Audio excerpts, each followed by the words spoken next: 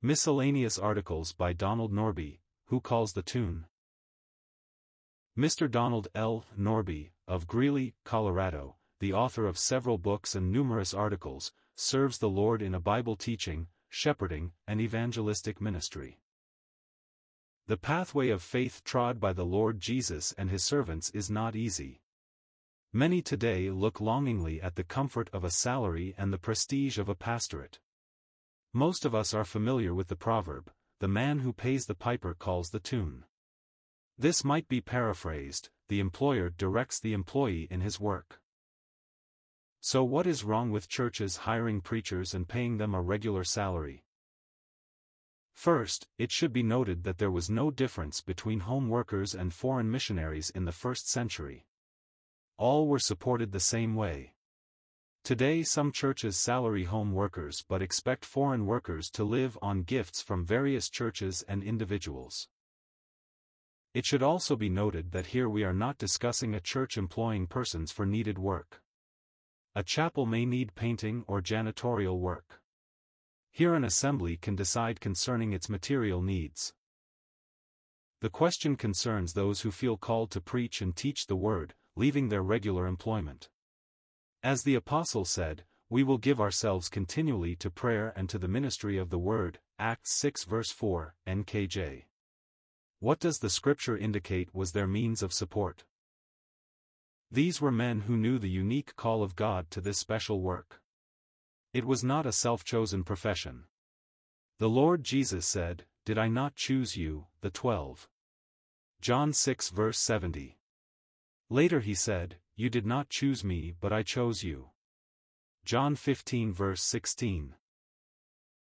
This sense of the divine call characterized the prophets of old. Amos was threatened and warned to stop his preaching by Amaziah, the priest of Bethel. He answered defiantly, "I was no prophet, nor was I the son of a prophet, but I was a herdsman and a tender of sycamore fruit. Then the Lord took me as I followed the flock, and the Lord said to me, Go, prophesy to my people Israel. Now therefore, hear the word of the Lord." Amos 7 verses 14 to 16. Since God had called, he must direct his servants into the ministry he has appointed for them.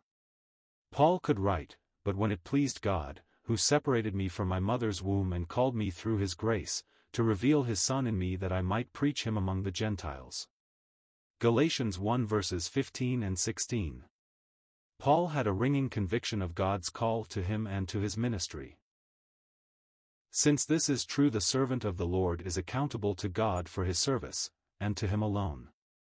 It is the master who takes up accounts with his servants, Matthew 25 verse 19. Paul could write, "But with me it is a very small thing that I should be judged by you or by a human court. In fact, I do not even judge myself," 1 Corinthians 4 verse 3.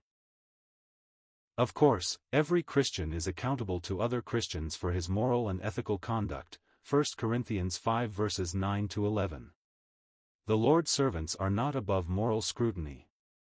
And doctrinal purity must be upheld, Titus 1 verses 9 to 11. How then was the servant of God to be supported? The example of both the Old Testament prophets and the New Testament servants of the Lord was a dependence upon God. The Lord could move a widow in Zarephath to provide Elijah with room and board. God said, "See, I have commanded a widow there to provide for you," 1 Kings 17 verse 9. The God who commanded the prophet to preach could also command a widow to care for him. Later a godly woman in Shunem had a room built on her house for Elisha, a prophet's chamber. She furnished it with a bed, table, chair and lamp, 2 Kings 4 verse 10. He was a holy man of God, and she desired to aid his ministry. The New Testament pattern is the same. The Lord Jesus and the apostles were cared for by the gifts of people whose hearts God had moved to give. Often it was women who followed Jesus from Galilee, ministering to him, Matthew 27 verse 55. Later a Lydia opened her home to Paul and his company after she received Christ, Acts 16 verse 15. Churches and individuals gave to meet the needs of God's servants, Philippians 4 verses 15 and 16. Can you imagine Jesus bargaining with the synagogue leaders for a fair salary? Or Peter offering his services in Joppa for a price, Acts 9 verse 36. Or Paul candidating to be the pastor in Antioch, Acts 12 verse 26. These concepts are utterly foreign to Scripture, except in a negative sense. Christ belittled the attitude of the hireling, John 10 verses 12 and 13. Paul writes heatedly, "For we are not, as many, peddling the word of God." 2 Corinthians 2 verse 17. To preach the gospel for money is to prostitute the gift and calling of God. What a contrast this is with current religious practice. Churches advertise for preachers. Preachers candidate and are hired. They leave small churches for larger ones with more lucrative salaries. The preacher has to please his deacons or he will be fired. He is anxious to have a good record of new baptisms and members added. It will enhance his opportunity to move up to a larger church.